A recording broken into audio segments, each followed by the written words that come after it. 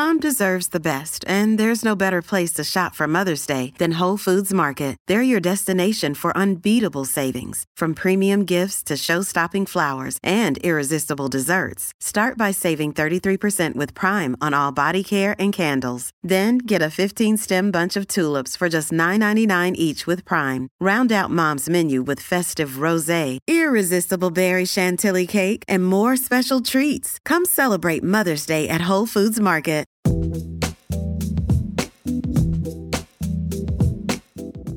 Hello and welcome to Scran, the podcast passionate about the Scottish food and drink scene. Have you ever looked at the remains of an old building or castle and thought, what would it be like to restore it and open it as a restaurant? Well, that's exactly what we'll be talking about today. I travelled to Mingarie Castle on the west coast of Scotland on the Ardnamurchan estate.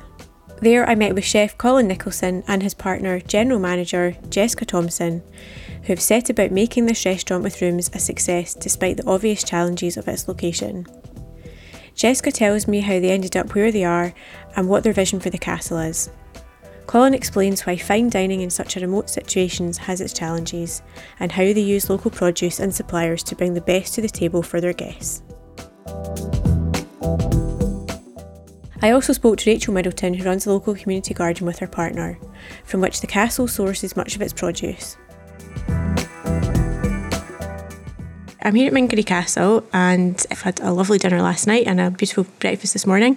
So just want to find out a little bit about the venue, the location and what's going on here. So could you just tell me a little bit about the castle to start off with? Yeah, of course. So my partner and I, Colin Nicholson, have been running the castle since last year. So we moved to the area and started getting the castle ready last January in 2021, but we opened officially on the 18th of May as a restaurant with rooms. So my partner and I, we lease the castle off of the owner of the estate, Donald Houston. So he's had the estate for about 25 years. So we lease the castle, but we run our own business as a restaurant with rooms through the castle now. So we're a 4-bedroom operation and we have a 20-seater dining room.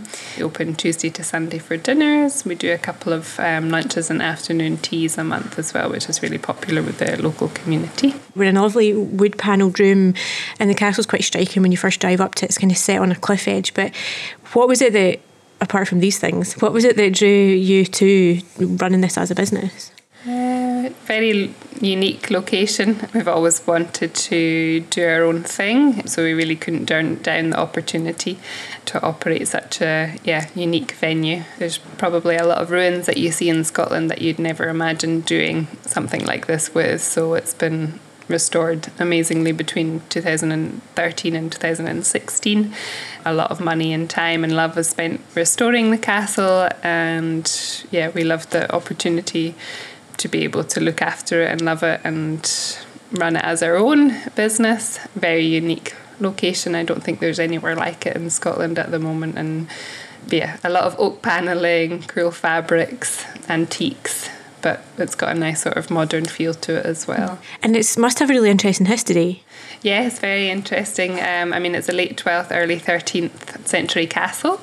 And it was fought over by 4 main clans, so McKeons, McDonalds, McDougals and McCains. So the rooms are all named after them as well. Yeah, as you say, it is really modern and it's lovely. It's one of those things though, when you see it you think, I bet you that's haunted. Yeah, I try not to think of that too much, and I normally let the guests tell me any stories that they might have in the morning. We don't have any stories. It's been lovely so far. So what's your background? Like, how did you get into what you're doing? Yes, well, I'm from Newest in the Western Isles, and when I left school I worked at Langus Lodge, which was a hunting, shooting and fishing lodge, and I studied a wee SVQ in hospitality management there as well. Worked for a year and then went off to Australia with Colin for 2 years and New Zealand for a year, and worked at some really lovely sort of 5-star resort venues and country houses as well. And just really got into fine dining, hospitality, love learning about wine.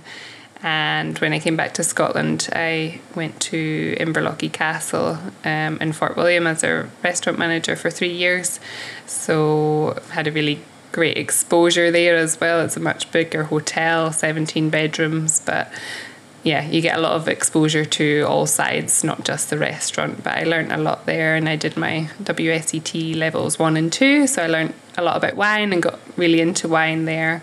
So always been in hospitality from a young age. I think my first job was sort of when I was 14, washing dishes and at Langus, and then when I left school, I started working full-time there at 17. So I've always really enjoyed it and always been involved in hospitality. So tying it all together and using all of the experience that I've had here at Mingaree Castle and making it our own. And so obviously you said it was too good an opportunity to give up, but what has it been like opening up and setting it up at the tail end of the pandemic? I think we've been very lucky, really, because when we opened on May the 18th, we've stayed open. We haven't had to go through any lockdowns, and should it have been a few months earlier, it might have been a bit of a more challenging start. I think definitely with our guests and things last year, it was a little bit quieter because it was mostly staycations as opposed to international guests. But we've been very lucky, and we have a good team working with us. There's about 8 of us, and we've been nice and busy really since we opened last year. The start of this season was a little bit quieter, but really picking up now. So there was challenges at the beginning, just after the pandemic, obviously some things taking longer when opening, like trying to get things sort of delivered and everything. It's been very good. It's quite a unique location. How does the location shape the experience in terms of the food as well as everything else? I think after a long journey here with very windy single track roads, some of our guests arrive and they're a little bit frazzled in a way, but as soon as they drive up and see the castle, they begin to relax and realise that it's such a unique location. I think it's a very warm and welcome approach and welcome when the guests arrive to the castle, and I think as soon as they walk through the sort of drawbridge, they begin to relax, and once they see the warm and cosy sort of setting and how friendly all the staff are, and our dining experience as well is fine dining, but it's not too pretentious. It's very relaxed. Our team are lovely, very interactive with the guests, and just like to make everyone feel welcome and relaxed and at home in our castle. So I think this really adds to the dining experience and the food. Would you like to just talk us through a little bit about the food offering here at the castle? Yeah, so we offer a 6 to 8 course fine dining menu. We do focus a lot on vegetables and fruit from the community garden, or we use the local fishermen for langoustines and lobsters. We use a small butchers in Forres who have their own farm. So we have a big ethos on knowing where our produce comes from. And I think that's an important thing for when a guest is dining, that they are being able to ask questions and we're able to answer where certain things are coming from. And we just want to make everyone feel comfortable when they're here, especially after the drive, that once they are halfway through their meal, they kind of just forget about that drive altogether. So. And what's your background? How did you get into chefing? So I was working a summer job in Langus Lodge. I worked with John Buchanan there while I was at school. I was going to go be a math teacher, and then I did a summer job with him, and I enjoyed it so much that I decided to pursue a career as a chef. I decided to change what degree I was going to do at university. I went to university to do hotel and hospitality management, but I missed being in the kitchen, so I left that and I went to Langus Lodge and did my SVQ professional cookery. I worked at Loch Lomond Golf Club with Darren Harrison. I went and worked on cruise ships, and then I ended up going back to Langus for 3 years where I met Jess. And then after that we went to Australia, worked in some lovely places there, and same in New Zealand. And then we came back and I worked at Arasig House for 2 years. I managed to get 2 rosettes there within 6 months, and then I managed to get a job as head chef at Inverlochy Castle. I was there for about 6 months before the lockdown happened, first lockdown, and I managed to be able to retain their 3 rosettes there. Are you aiming for more accolades, like, Michelin star perhaps? Well, we just want to see how it goes, because we're just we're still learning, Like last year, we were just finding our feet with what we wanted to do. When we opened, we were just a bit unsure about what we wanted to do, what we wanted to achieve. And then this year, we brought in another chef, and so now I have 3 in the kitchen, so I'm able to build on my team and see what they're able to do before actually being able to push for more accolades. How's it been with staff and things? I mean, obviously things have been a bit tough for everyone, but this location's also quite remote. Has it been? Yeah, so we were very lucky. Last year I had my friend David who came and helped me for the season, and then he went away and he's got a head chef job in Inverness. So this year I was on the search for 2 chefs, so that was quite a struggle. But I've managed to find 2 local people who don't have much fine dining experience, but I was able to talk them into working here and learning and building on what I think they can achieve. They've been amazing since they came on. They've improved daily. Yeah, it's been great. Lucky. And do you find these days as well, diners are more interested than maybe they were, say, 5-10 years ago in the provenance of things? Yes, I think so. Especially with lockdown, everyone was struggling to find what they needed at the local supermarket, so they were going to local farm shops or they were going to local markets or whatever, and they were trying to use more local as possible. It might be a bit more expensive, but that you know what you're getting, you know where it's come from, you know the love that's gone into it, and I think that is what a lot of diners are interested in. Yeah, especially in the last five years, I've seen a big difference.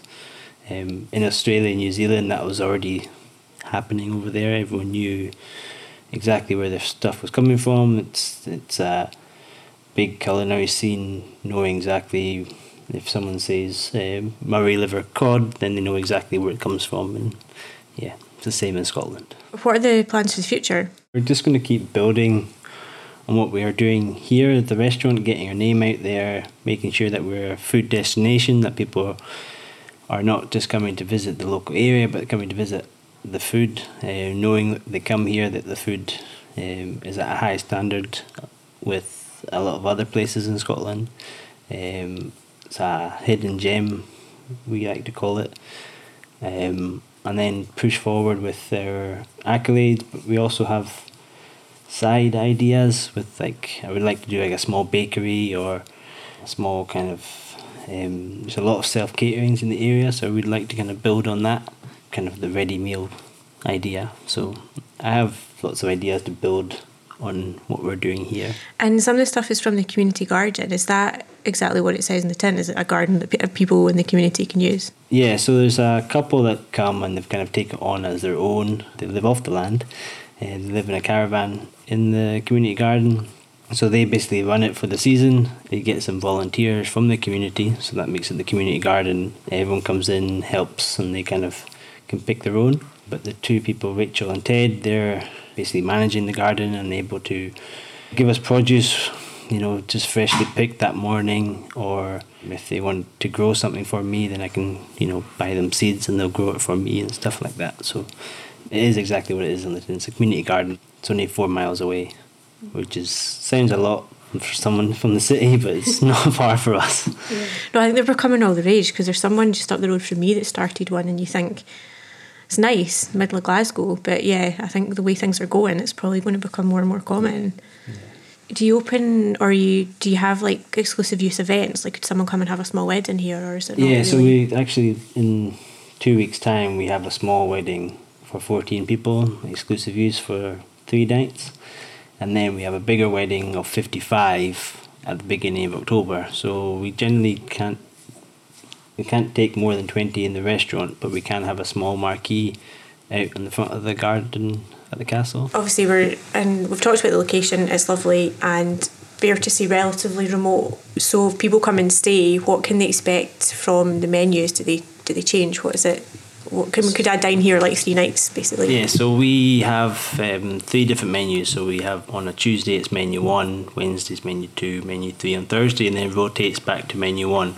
So we have 3 snacks, we have a bread course, We have a vegetable starter, we have a fish course, we have a meat course, we have a cheese course, and we have dessert, and we have 3 petit fours. But we have to do that 3 times.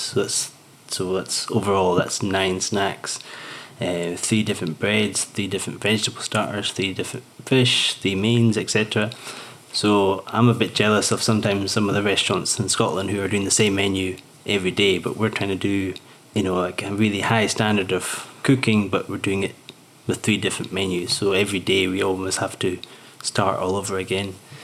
We have to ensure that we are getting fresh produce when we can. We get the fishermen who dropped off langoustines yesterday. We have them coming in again today, dropping off lobsters. We have fish coming in again on Friday for the weekend. And then the community garden dropped off their vegetables yesterday. For us, it's quite challenging if something doesn't come in, or something's out of stock, or we have to think on our feet and we have to, adapt. Is it also challenging for people, for example, if someone's vegan and you've got this menu, do you then think, what am I going to do? Or obviously a good experience will mean that you know what to do, but is it more of a challenge? It is more of a challenge, but we have learnt a lot over the last 18 months that there is a lot more vegan or vegetarian or even dietary requirements. Like last night we had someone who was dairy free, but we just adapt and we always ensure that our standard doesn't drop even if they are vegan. So yeah, we've adapted a lot, and we always ensure our guests feels that we have put in that extra effort for them and they don't feel like they're losing out. I thought you were going to say there was someone last night who didn't eat lamb or coriander, and I was like, that's me. That would have been a problem if it's tomorrow night. So last night's menu's not tonight, you're doing a whole different menu tonight, and then correct. A whole different menu tomorrow night, and then back to one. Yeah. Okay.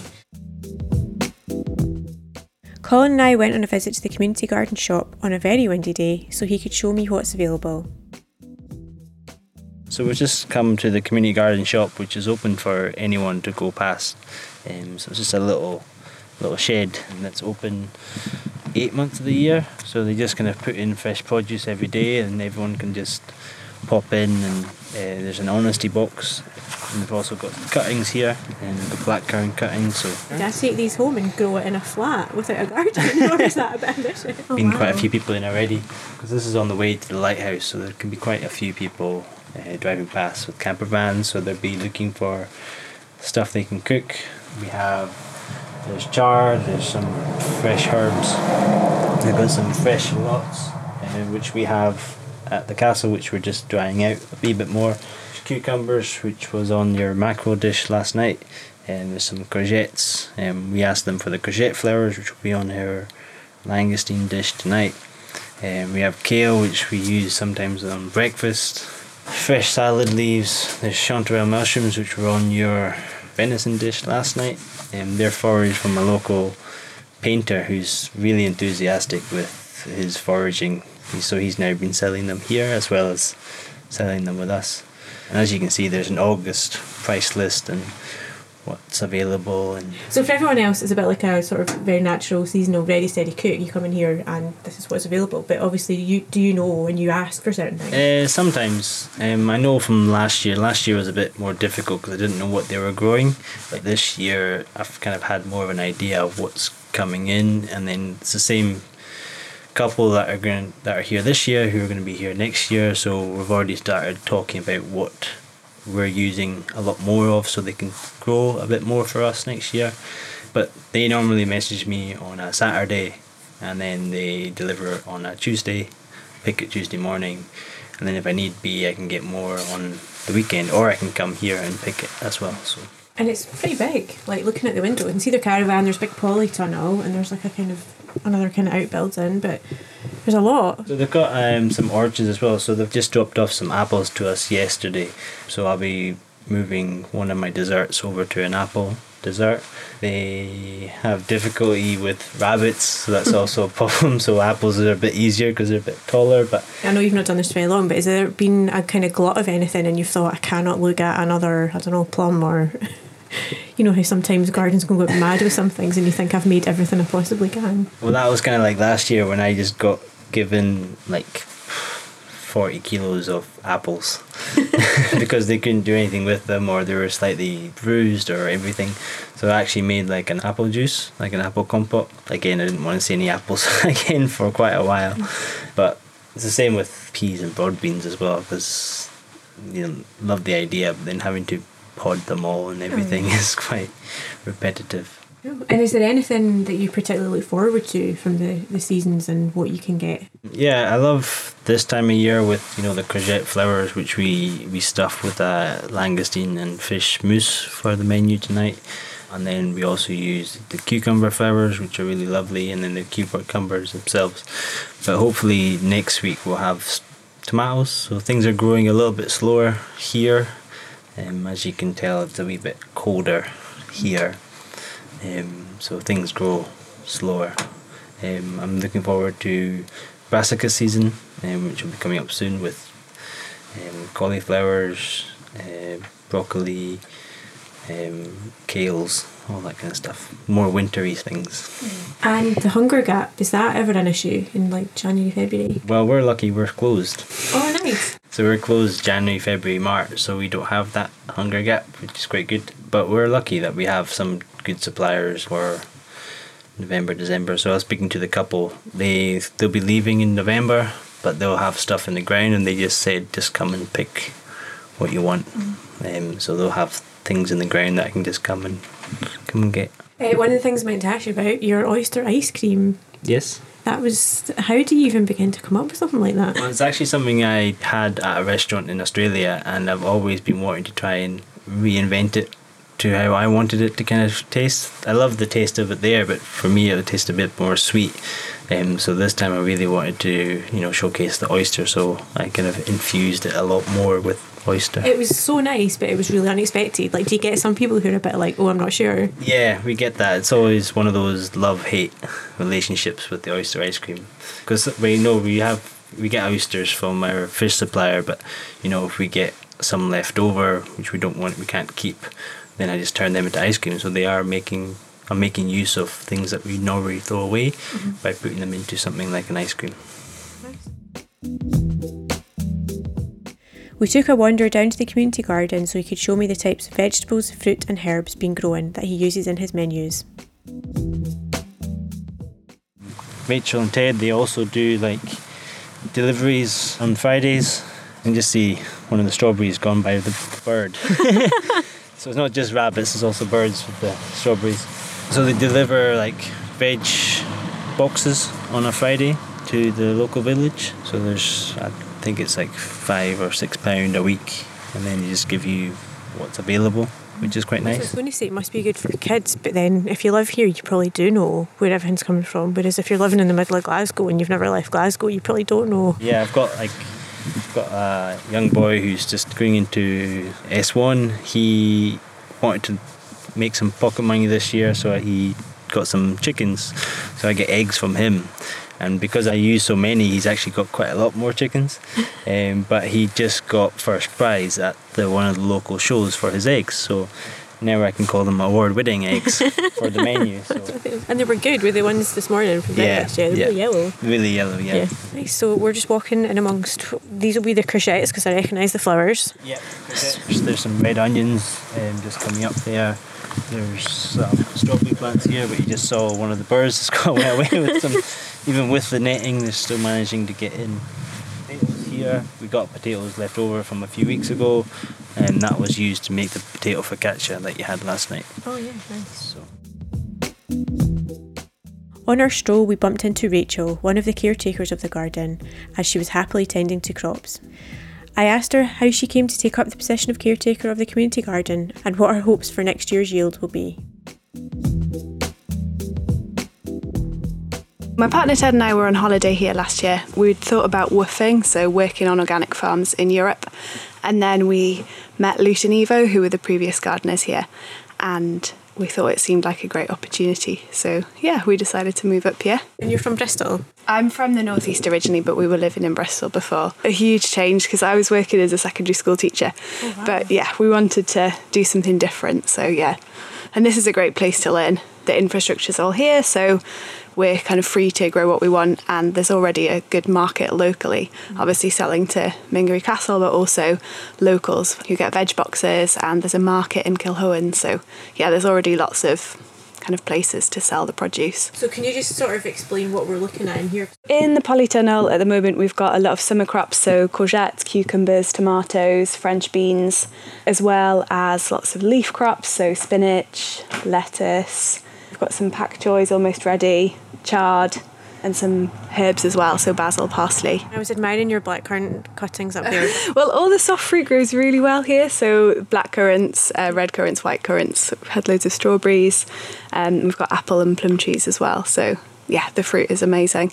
So you stay here to a certain point and then go away and then come back next year? Yeah, that's the plan, so probably staying here until late October time, and then coming back in February. So yeah, we actually sowed the seeds for I don't think any of the crops in here, but crops outside like cabbage and all the onions, leeks were sown kind of mid-February time in the tunnel. And is there anything here that you're quite surprised at that grows? Well, the tunnel's a really protected space, so we expected things to grow well in here. I suppose I have been quite surprised by the fruit. Often if you get berries or anything in a supermarket, they are imported, so that is quite surprising, I find. I guess just the quantity as well. Like earlier in the year, before these summer crops, we had a lot more leaf crops in the tunnel. So I think we harvested 25 kilos of spinach we sold from about a third of this bed here where the cucumbers are. So I suppose the quantities of things that you can produce inside is quite amazing, really. And is there anything you would do differently next year, or that you want to do next year? Yeah, definitely a few things. So we're not going to grow peppers or chilies. We also had aubergine over there until about a week ago, and all the flowers just kept dropping off. It just hasn't been hot enough. So all the greens, we cut them as leaves and then they regrow. So they're really good for us because they just keep producing over a long time. So probably do more leaf crops instead of those in the tunnel. Also trying to work on having a more constant supply of salad during the summer season. We found that quite challenging. In June and July, the days are really long, and that means that the plants bolt quite quickly. We found that lettuce, we were at maximum production probably April and May, when actually the majority of tourists who really want to eat a lot of salad in the kind of summer months of July and August. So next year we'd like to try and get that. How did the community garden come about? The garden was set up with a Scottish Government fund called the Climate Challenge Fund to reduce food miles in the local area, and there are lots of examples of community gardens that were set up with that fund throughout Scotland. Yeah, it's a really interesting thing to kind of have a look at and see maybe if there's a community garden in your area. And that is interesting because one just popped up round the corner from me, and I've always wondered how and why and who's done it. So it was set up in 2010, and a couple of people locally applied for the grant for the Climate Challenge Fund, and it was quite a big grant, so they got a large sum of money that had to be spent within the year, so they used that to put in all the infrastructure like the polytunnel and the beds, and to employ a couple of people for the season as well. And the land that we're on is leased to the garden by a local crofter, so it's really down to her that the community garden has the land.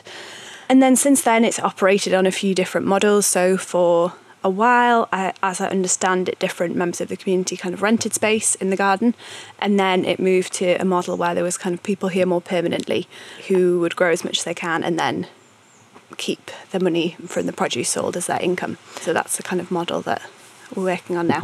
But we still have community involvement, so volunteering every Friday afternoon, which is pretty well attended all year round, so that's really important as well. Ted and I really like it because it's a really sociable end to the week. Thank you very much. Thank you. Thanks to my guests on this episode, and thanks to you for listening. Please remember to rate, review and subscribe. Scran is a Laudable podcast that's co-produced and hosted by me, Rosalind Erskine, and co-produced, edited and mixed by Kelly Crichton.